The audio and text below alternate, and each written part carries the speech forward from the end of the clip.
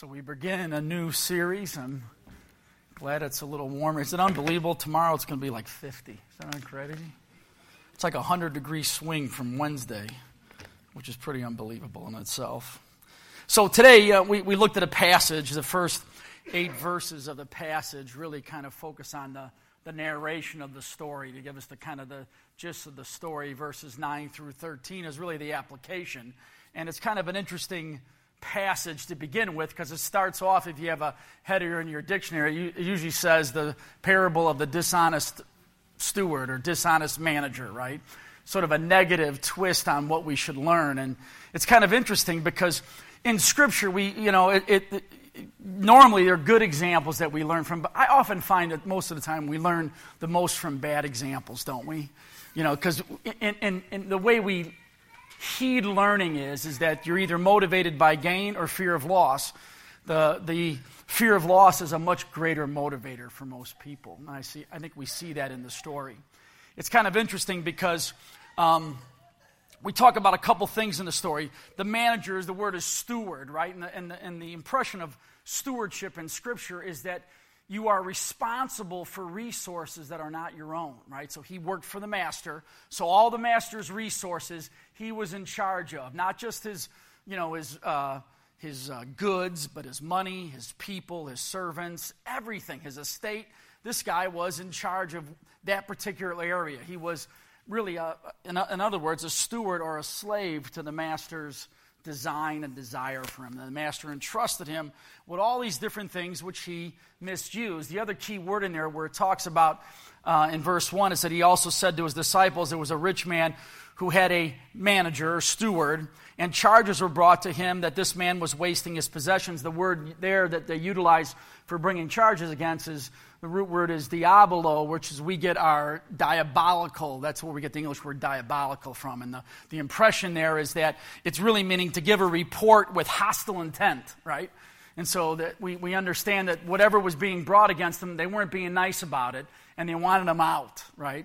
And so you get to this place where you've got these good and bad examples, and I think, whenever you do anything in business, it always helps to take a look at both. When you get married, you want to talk to people who've had good marriages, right? But I think you also want to talk to some people who had difficulty in their marriages that overcame it, so you can learn from both the good and bad. When I went into business for myself and opened a few pizza places, I talked to some people who gave me really good business advice, but I talked to some other people whose business didn't go really well, and I learned a lot of valuable lessons for them. Like one is, make sure you start off with the exit plan first. While your relationship's good and there's no money on the line, there's no emotions, make sure you figure out how you're going to get out of the deal so that you still become or stay friends if you're in there with partners that are friends. It turned out to be the best advice I had gotten.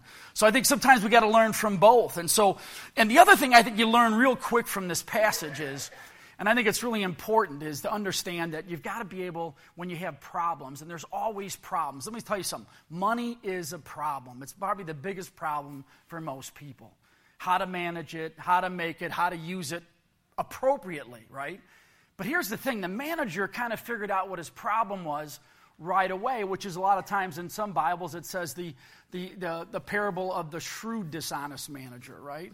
And so when you look at this, he states the problem and he says, hey, listen, I'm too proud to beg and I'm too weak to dig.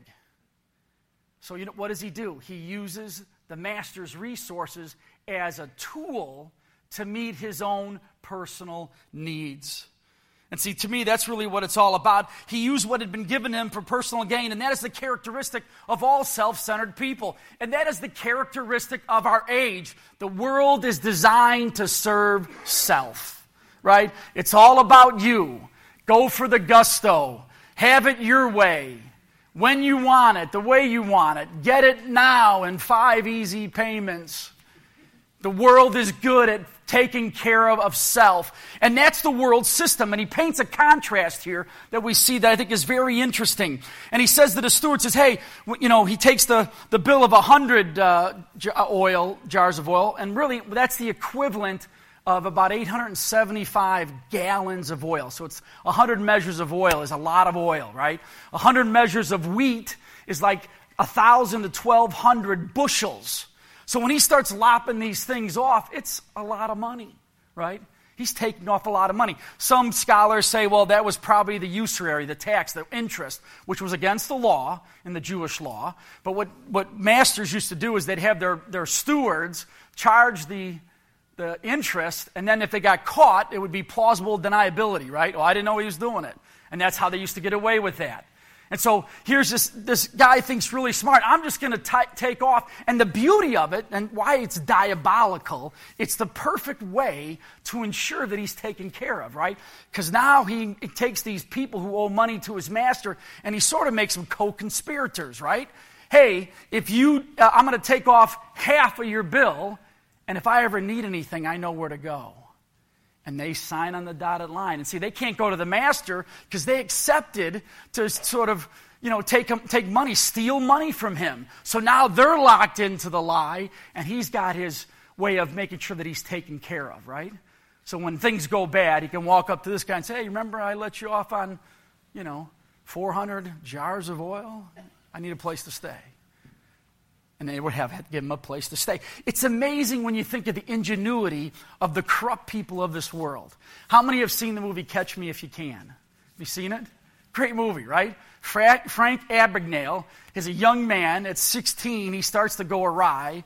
The movie doesn't show it, but he got in trouble early on with his dad's credit card. He would use a car to go back and forth to the school, and he would go to the gas station, charge tires, batteries, and get them from the gas station and sell them back to the gas station on a discount. And his first, issue was he had a $3,400 bill at the gas station that Dad had to cover.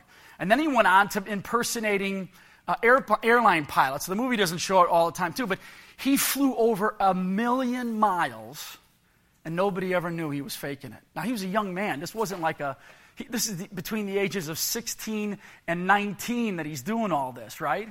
And then he goes on to impersonate a doctor. I mean, think about this. A doctor in a hospital where he becomes the head doctor over all the emergency room doctors without ever going to medical school. But the thing I find most fascinating is when he thought he was going to get caught, he shifted and he faked and forged a Harvard University law transcript in order to be able to take the bar, which he passed. And here's the thing. He passed the bar exam and then got a job at the Louisiana State Attorney General's office at the age of 19. 19! And he passed the bar exam by studying for it at 19. Think about how smart this guy was. He eventually got caught because he stole millions of dollars. He went to prison, and while they're in prison, the Federal Reserve figured out this guy is master at taking our money. Maybe we should use him to catch people taking other people's money. And they did. And then he got his sentence commuted. And now he's head of a securities company where he's making millions of dollars anyways. And I marvel at the ingenuity, the creativity, the boldness of this guy to do all these things. And he was faking it the whole way for his own selfish gain. But the parable is contrasting as how come it's always those who are in the world that are worried about self that are that creative and that bold and that innovative? Why are my believers, my followers, not the same? Why are we so timid? Why are we always ones getting ripped off? And, we get caught up in scams, and we seem to be just the people are always being taken advantage of. It's interesting when you look at the contrast in the parable itself. For me, I think, we don't recognize that God's calling us to a higher standard. One of the interesting things I see on TV these days, now that the Super Bowl's today, is that there's that commercial of the Griffin brothers. How many have seen that? The dad's got 2 boys, they're twins, and one doesn't have an arm. I think it's on. I always trying to figure out which arm it's off. He's missing a hand. And they both made the pros, but he shows how he raised them and how he drove them and how they became these great athletes. And I saw a longer video on it where this guy I'm thinking, how did he lift weights and become so strong? They made a device for his hand and it put it over his hand, and they're in there lifting, and he was talking about how sometimes the stub gets so badly bloodied because of all the stuff he's doing that it's hard for him to continually train. But how great an athlete he was and how driven they were. I think about those things, and I'm thinking, how many of us, and they're going after the worldly gain, right? I believe they're believers. I'm not sure. I really didn't talk about that in the little documentary I saw, but I'm thinking the sacrifice, the dedication, and the determination to grab at the world's reward, how prevalent it was in their lives. And I wonder, as us as believers, how many of us have bleeding hands or callous knees because we're on our face before God asking Him for transformation, and asking Him to use us in a way that brings glory to His name through our lives. If crooks of the world will stop at nothing to make money, if professional athletes will practice long and hard and become good, why are we not the followers of Jesus Christ just as committed, just as zealous, just as dedicated to bring God glory through our lives? That's why Jesus said in verse 8, "For the sons of this world are more shrewd in dealing with their own generation than the sons of light." In fact, He goes, they're smarter than you. They're shrewder than you. We're called as Christians to be wise as serpents and gentle as doves. We're called to be shrewd in all that we do and all that we receive. Jesus saying, why aren't you as committed to me with such shrewdness as the sons of the people of this world who are only looking out for themselves? The people of the world are generally very resourceful in the things of the world, and so shouldn't we not be in the things of the world, but for a different purpose. Not for self, but for others.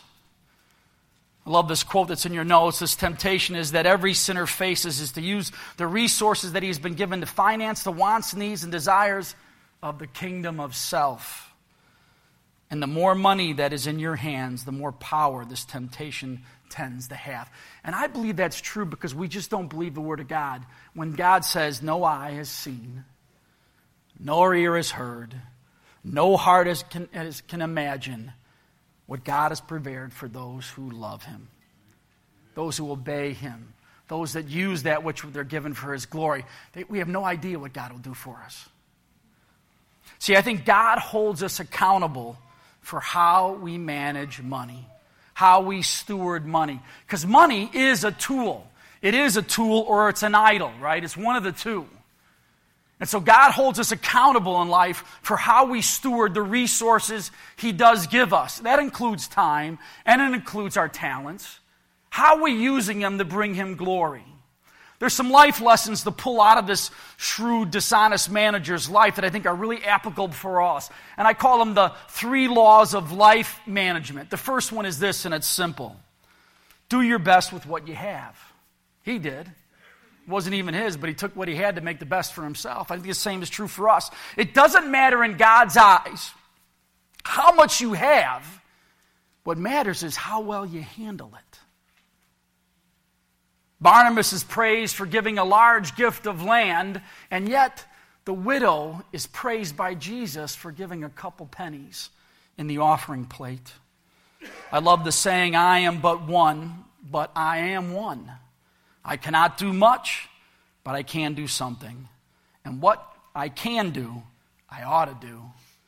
For what I ought to do, by the grace of God, I hope I will do." It's about taking action. It's about being responsible. The Bible commands us that whatever you do in word or deed, do it all for the glory of God, which includes everything we do with time, our talents, and our treasure. I read about a preacher who talked about a guy. It's always stuck with me about humility. And in the context of humility, I didn't even know the man, but he died somewhere in the 1800s. But on his tombstone, he was very specific of what he wanted to say. He was a shoe cobbler. And he was a shoe cobbler for 50 years. And his tombstone was pretty short and succinct. For 50 years, I cobbled shoes for the glory of God. That tells me this guy understood that, hey, he may have been just a shoe cobbler, but he could be a shoe cobbler for the glory of God. So you read his tombstone, you know 2 things about him. He loved God, and he made shoes. Great testimony. To me, I think the question here, he says in the passage, is whoever can be trusted with very little could also be trusted with much. We all know that. We all work at jobs where there's other people with the same job or same level of us, and some of them we can trust, and some of them we don't want to work with, right? We know who can be trusted and who can't. And let me tell you something. If you can trust somebody with something little, you'll give them something more. But if you can't trust somebody with something little, you won't give them any more than that. You'd be a fool to do that. And he's saying that and applying it into the passage. So we got to do the best with what we have. The second law I think is important is what we manage is not our own. What we manage is not our own. All of us are like the stewards, handling for a while property of another. The Bible declares the earth is the Lord's and everything in it. If that is true, what we think can be lost was really never owned in the first place. In fact, I would say that for our lives. The Bible says that in Him we live and move and have our being. Life, breath, and all things come from God, and they're given to us to use for the sole purpose of bringing Him glory in our lives. Our time, our talent, our resources are all given by His grace and controlled by His providence. And if we're Christians, we have accepted the fact that He is our loving Master and He will give us what we need, but there'll also be accounting for it. It's not ours, it's His, and He wants to know what we're going to do with it. He wants to know how we're going to handle it. Ed McMarkham tells a great story about a rich man, and he wanted to build himself a house. His best friend was a contractor, and they designed the plans, and they decided on all the details, and then the guy went away on an extended trip. His friend, the contractor, started to build his house. But he thought, hey, he's rich. I need to make some money here, and he skimped on everything. He skimped on the walls and the floor beams and the joists, and all of it was built on a poor foundation so that he could maximize his profit, not recognizing that his friend had entrusted this with him. And when the friend came back from his long trip, he tells him he sought out the builder, and when he sought out the builder to get the keys, when the builder was handing him over the keys, he said to the man, "Oh, no, they're your keys. I didn't want you to know it, but you were building your own house." Boy, it kind of flips the story a little bit, doesn't it? To me, it's a constant warning from God's word that people who embezzle their lives from God are stuck with what they stole. That's why Proverbs says that man in his own folly ruins his life, but yet his heart rages against God. It's amazing when that happens. Life management is to do your best with what you have, and it's to know that what we manage is not our own. And the third life management rule, I think, is number 3, is that things we manage are really not real. Verse 11, it says, "So if you have not been trustworthy in handling worldly wealth, who will trust you with true riches? The wealth of this world is not real because it doesn't last. You can't take it with you. The goods we manage now are temporary. Life's largest blunder is to act as though it were not so." Psalm 49:11, they said, "Their inward thought is that their houses shall continue forever, their dwelling places to all generations. They call their lands after their own name." To me, this is sheer mockery. For the Bible says that one of the lusts that we lust after are the treasures of the earth. And when we die, we carry nothing with us, right? There's no U-Hauls on the back of hearses.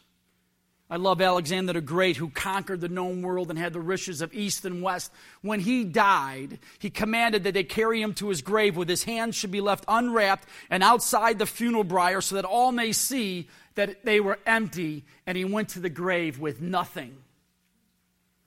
Charlemagne was born, Charlemagne at his request was buried sitting on his throne, wearing his crown, robe, and jewels, and in his lap was an open Bible, and his dead finger was resting on Mark 8:36. What good is it for a man to gain the whole world, yet forfeit his soul? How true is that? Successful life management is a matter of exchanging a life you cannot keep for a life you cannot lose. It's trading the temporary goods of this world for unending, secure treasure that is guarded in heaven by God Himself. No matter how much or how little we have in ability or opportunity or wealth, you can manage your life in such a way to be really rich for eternity. One of my favorite preachers, and I know this might shock a lot of you, how many have ever heard Bishop Fulton Sheen speak? Few, right? Bishop Fulton Sheen was a master orator. I mean, that guy could preach. One of the greatest messages I ever heard by him was the sin of mediocrity. And it was really, really good. But back in the 50s, he was on television, and he was fully sponsored by the Admiral Corporation. And he came on, he was sandwiched between Milton Berle and Frank Sinatra. He used to get, in the early days of television, 15 to 20 million viewers a week. And he was just mesmerizing. He commanded people in terms of his presence and his teaching. In 1952, the Academy of Television Arts and Sciences named Fulton Sheen the most outstanding personality on television. What a difference between the people on television today. Interesting, when he was up there accepting his award, here's what he said. I want to thank my writers, Matthew, Mark, Luke, and John. Brilliant. And the interviewer afterwards wanted to interview him to see what he said and to find out what drove him to be such a great preacher. And here's what he says. You've come to New York to talk to me about preaching? I cannot talk to you about preaching. I do not know what to say. Preaching is a gift. It's like being a beautiful woman. She's not responsible for her beauty, but she's very responsible for what she does with it. Everything we have is a gift from God, is it not? Our time, our talents, our treasures are all resources that are a gift from God to us to steward. Like beauty and brilliance, we're not responsible for having them, but we are very responsible for what we do with them and how we use them. Our salvation, our lives are gifts of God's grace. The Bible teaches that as Christians, we can manage these gifts in a manner resulting in attaining unlimited, unfading, guaranteed riches in eternity. Worldly possessions are the Christian's stewardship, and we should be shrewd. We should be tactful. We should be focused on how we use those. If it's been wasting them in self-indulgence, we must take a warning from the parable and so employ them in deeds of useful service and mercy that when the stewardship is taken from us, they may have obtained for ourselves a refuge for the future. See, to me, we have to understand that God's going to hold us accountable for everything He's given us. And here's the cool thing about it. God rewards faithful stewardship, doesn't He? God rewards faithful stewardship. It's interesting because when we look at Jesus, Christian really means to be little Christs. And Jesus in Himself was a king, right? The Bible calls Him a king. And what did He do? He got everything He had from His Father. He was a steward of that which was given to Him. And He used all those resources for the glory of the kingdom and to bring honor to the Father. He was also a priest. What does a priest do? A priest intercedes on behalf of the people and leads them in worship. But he was also a prophet who proclaimed the truth of God's grace, God's word, God's judgment. And prior to Jesus coming, all three of those things were always different people. And in Christ, they all came into one person, the person of Jesus Christ. He's our king, He's our high priest, He's the ultimate prophet. And it's interesting when you think about that. If we're little Christs, what are we? He gives us resources that we need to manage in our own little kingdoms. That's why we as pastors take it very seriously on how we steward that which you give. So we take these resources and how we're using them. And then we all should be little priests, right? We should be out there, leading people in how to worship, interceding for them. But also prophets proclaiming the word of the Lord in the day of the Lord, right? And so here's what I look at it, and I'm thinking, all right, well, the king, in my mind, he's the person that supplies the priest with resources to go out and bless the people, to endear themselves to the teaching of the word as he proclaims the truth as a prophet, right? I mean, you can walk up to somebody's door and when they open the door say, you're going to hell, right? You're a sinner going to hell. That's one approach. Or you can use some of the resources that God has to bless people and then talk to them about being a sinner in need of a Savior. Just different approaches. How do you steward what God gives you? It's interesting because I think we take advantage of a lot of those things. See, I think that God gives me and supplies me with money, and he gives it to me, but I also think that he gives it through me. I think the same is with us, right? It's one of the reasons why we have that benevolence fund. Somebody asked at the business meeting, what was the benevolence fund? It's money to use to bless other people who aren't asking for it but need it, so that we can tell them about the love of Christ. It's called stewardship. It's about doing what's right. To me, the ultimate problem solver is how to use money to create a life that ultimately gives glory to God.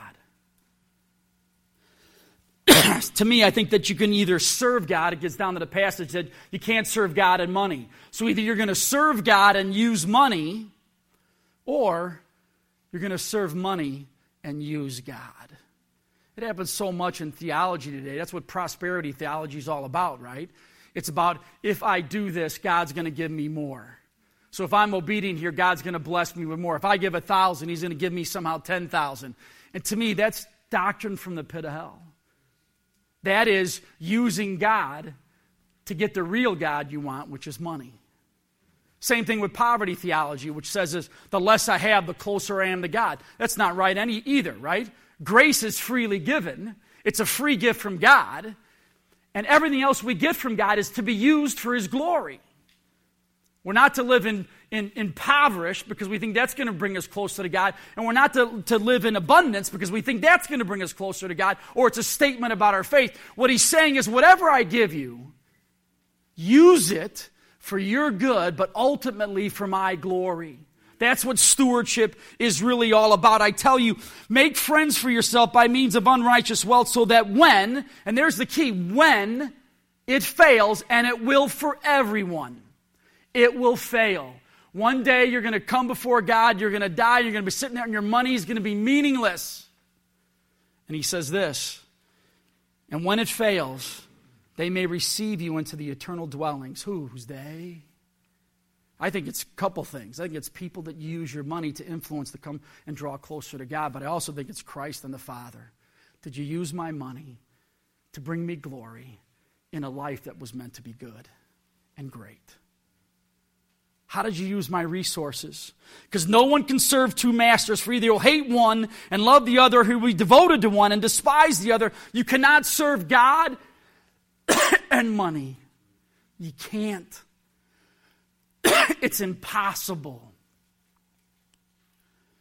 But people have been trying to do it forever. And people think it's going to work and go on forever. It's a great story. Before the crash of 1929, there was a meeting of America's most powerful men. It took place in the Edgewater Beach Hotel in Chicago. Attending the meeting were the following financiers and power brokers: the president of America's largest steel company, the president of America's largest utility company, the president of America's largest gas company, the president of the New York Stock Exchange, the president of the Bank of International Settlements, the nation's greatest wheat speculator, the nation's greatest bear and speculator on Wall Street, the head of the world's greatest monopoly, and the member of President Harding's cabinet. It was said to have been a celebration of their success, as well as an opportunity to plan for the future exploits and dominance. It was a meeting of the power brokers of the world on how to continue their power and their prowess. They were the captains of their respected industries and some of the most respected businessmen in the world. How did things turn out for these distinguished gentlemen? Within less than a couple decades, all of these great men had met horrific ends to their careers and or lives. The president of the largest steel company, Charles Schwab, not the investment guy, that's Charles M. Schwab versus Charles R. Schwab, died bankrupt. The president of the largest utility company, Samuel Insull, died penniless. The president of the largest gas company, Howard Hobson, suffered a mental breakdown, ended up in an insane asylum. The president of the New York Stock Exchange, Richard Whitney, had just been released from prison in order to die at home. The bank president, Leon Fraser, had taken his own life. The wheat speculator, Arthur Cutten, died penniless. The head of the world's greatest monopoly, Ivor Kruger, the match king, had also taken his life. And the member of the president's cabinet, Albert Fayle, had just been given a pardon from prison as well so that he could come home and die penniless. And for the Wall Street bear, Jesse Lariston Livermore, famous speculator in stocks and commodities, his end is perhaps the most tragic of all. The week after Thanksgiving in 1940, he walked into the Sherry Netherland Hotel in New York and had 2 drinks at the bar while scribing something in his notebook. And then he proceeded to the cloakroom where he sat on a stool and shot himself in the head. He was 62. He left behind $5 million out of the $100 million he once had at the Edgewater Hotel in Chicago. And he scribbled this note to his wife. My dear Nina, I can't help it. Things have been bad with me. I'm tired of fighting. Can't carry on any longer. This is the only way out. I am unworthy of your love. I'm a failure. I'm truly sorry. But this is the only way out for me. Love, Lori. They never thought it was going to end. They didn't live life in a way that was in perspective that what they had wasn't theirs. That what they had and what they were given was meant for a greater purpose. It was meant to transform not only their lives, but the lives of all those people around them. The question is not how much we have this morning. The question is, what are we doing with what we have? Are we good stewards? Are we using that for the glory of God? Or are we just creating a life for ourselves that makes us comfortable? Jesus doesn't want from us only 1 hour a week on Sundays, but he wants our every hour. Today's message isn't a school lesson. It's actually homework that we take home and we try to live out every day of our lives. The parable doesn't deal with money or commending a person for being dishonest. The parable really deals with one's commitment or his discipleship to God. Are we willing to be as bold, creative, innovative as the world is for itself, for the glory of God? Jesus wants a lifestyle that's committed to him, to his purposes, to his glory. He wants the way we act, the way we think, the way we make decisions, the way we interact with others to all be influenced by his word on our lives. To me, stewardship is the proper management of one's resources for the glory of God. It's plain and simple. He wants us an intensity in the relationship that comes before anything else on this earth. That's why he wants the first fruits. Before we pay everybody else, we should always give God what he gives back to us. He wants to be first. He wants us to work at that commitment, not take it for granted. It's interesting because John Taylor built a clock called the chronosophage, which means time eater.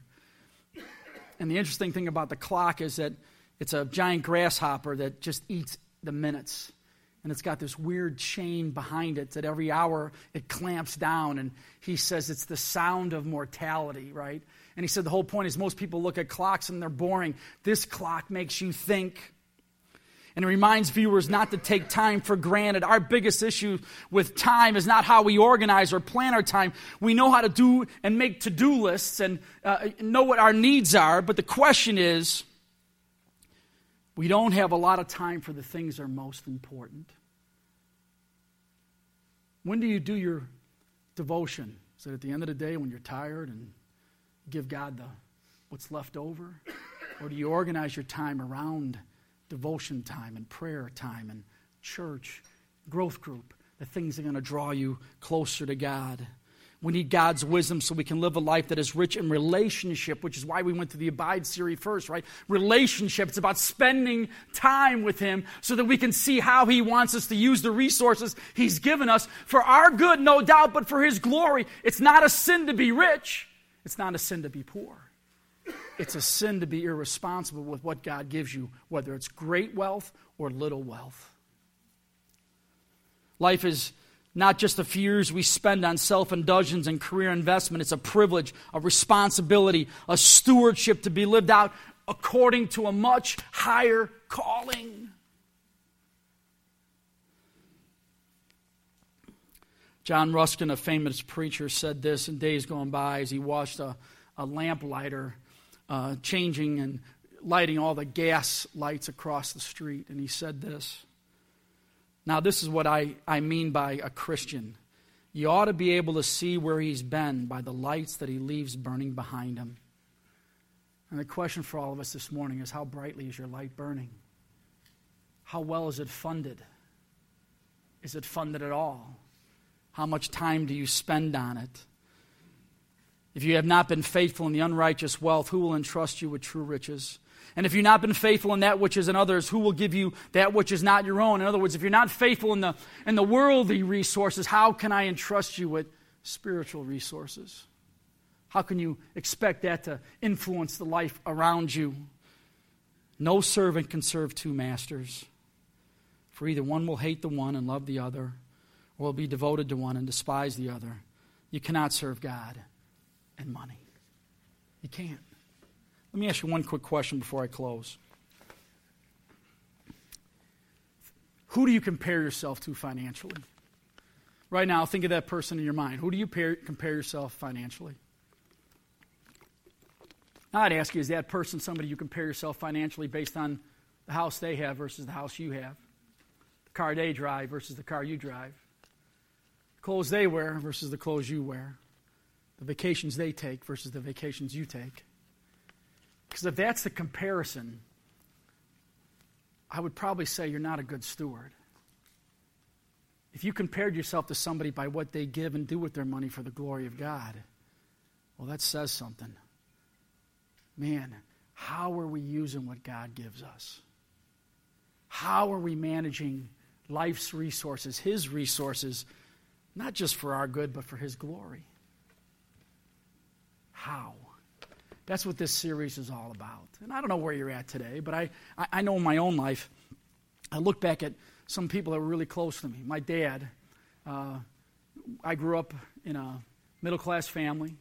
My dad was a tile setter for most of my life, and later on he wanted to improve himself, so he went to night school, and he learned how to do software programming in its infancy age, and he got into doing database management and a bunch of other things for a while, and then made pretty good living then, and then he gave it all up to buy a business down in St. Louis, Missouri. He moved in the middle of my junior year in high school. I moved during Christmas and started a new school in January. It was kind of weird. And then he bought this business which went really, really well. He bought a caramel corn shop in a mall, right, selling popcorn. Weren't open on Sundays. And he'd make $1,500 on a Saturday selling popcorn. It was amazing. He bought another one in Louisville, Kentucky, with a friend of ours. And then my mom wanted to move back to Chicago because she didn't like living in St. Louis. She lived her whole life in Chicago. She was away from her family. So my dad sold a very lucrative business and bought the same kind of business in the Louis Joliet Mall in Joliet, right? Which was a dead mall for like 6 first years it was done. And he ended up going bankrupt. He had it all, and he lost it all. And when my dad died, and before he died, my dad's regrets weren't, oh, I wish I would have done this or went there. My dad's regret, towards the end of his life, he took all the money that he did have, which wasn't a lot, and he used it to make things for missionaries because he knew it mattered. And I think all so often we fret over the riches of this world, and we don't give God His due in the fact that these riches are provided by Him for His glory, no doubt are good, but what are we doing with them? At the end of our lives, are we going to be upset that, we didn't get to go to Cancun or Hawaii? Let me tell you something. I don't know about you, but heaven is probably the best destination I can think of. Nobody's going to complain about being in heaven that they didn't get to go to Hawaii or Cancun or on a cruise or any of those other things. But I do believe there's going to be some recognition of how we didn't use what God gave us to bring others with us. I may not be able to take possessions with me, but I can use what I have today to influence others to see Jesus like I see Him. That's the reason why we talk about tithing. That's the reason why we talk about living in life that, it gives you the ability to have extra money to bless other people with, right? The 80-20 rule. Live on 80%, give 10 to God, and then take 10 and put it in savings because you're going to need it someday. But use it all, how you live your life and the things you do to influence people towards Jesus. To be a lamplight that says, hey, this is who I follow. So I don't know if you're here today and you've never really realized that you're going to be accountable for everything God gives you, as much as He gives you or as little. And maybe you don't know that Jesus came, He died to give us the ability to understand all these things, because I didn't understand all this until I was a believer in college. I got to tell you, I think sometimes we just move through life so quickly, so fast, and we're just used to living life that we don't stop to think that eternity is here. I wish I had that clock in my house, that sound of mortality. That's why it says that it's better to go to a house of mourning than to a house of feasting, because death is the destiny of every man, and the living should take it to heart. In other words, he's saying it's better to go to a funeral today than a Super Bowl party, because when you go to a funeral, you realize you're mortal. And when you realize you're mortal and you're going to stand before a holy and righteous God, and He will take an account. Thank God He's loving, but that doesn't mean He isn't just. That doesn't mean He doesn't have expectations. And we need to live through those expectations. And I tell you what, I want to challenge us all. We should think boldly. We should think creatively. We should think in a way that makes it courageous for what we do as a ministry, and not just keep going through the motions each and every week and doing this and doing this and doing this. We should think, how can we get the most out of the opportunity God gives us to reach those around us and to make a difference for the cause of Christ?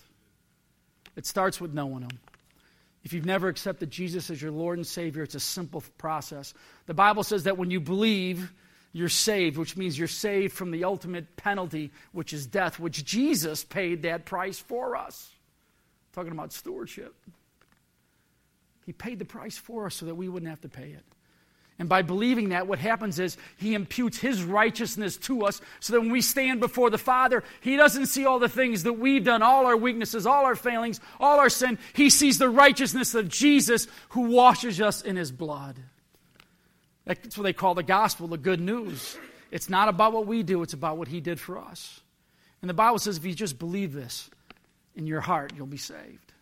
You don't have to say a prayer. We always ask you to say a prayer so you make it real to yourself. And the prayer is simple.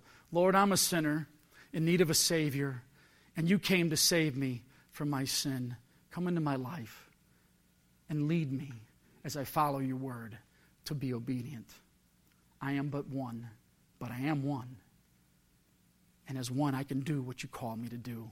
Give me the grace to do it.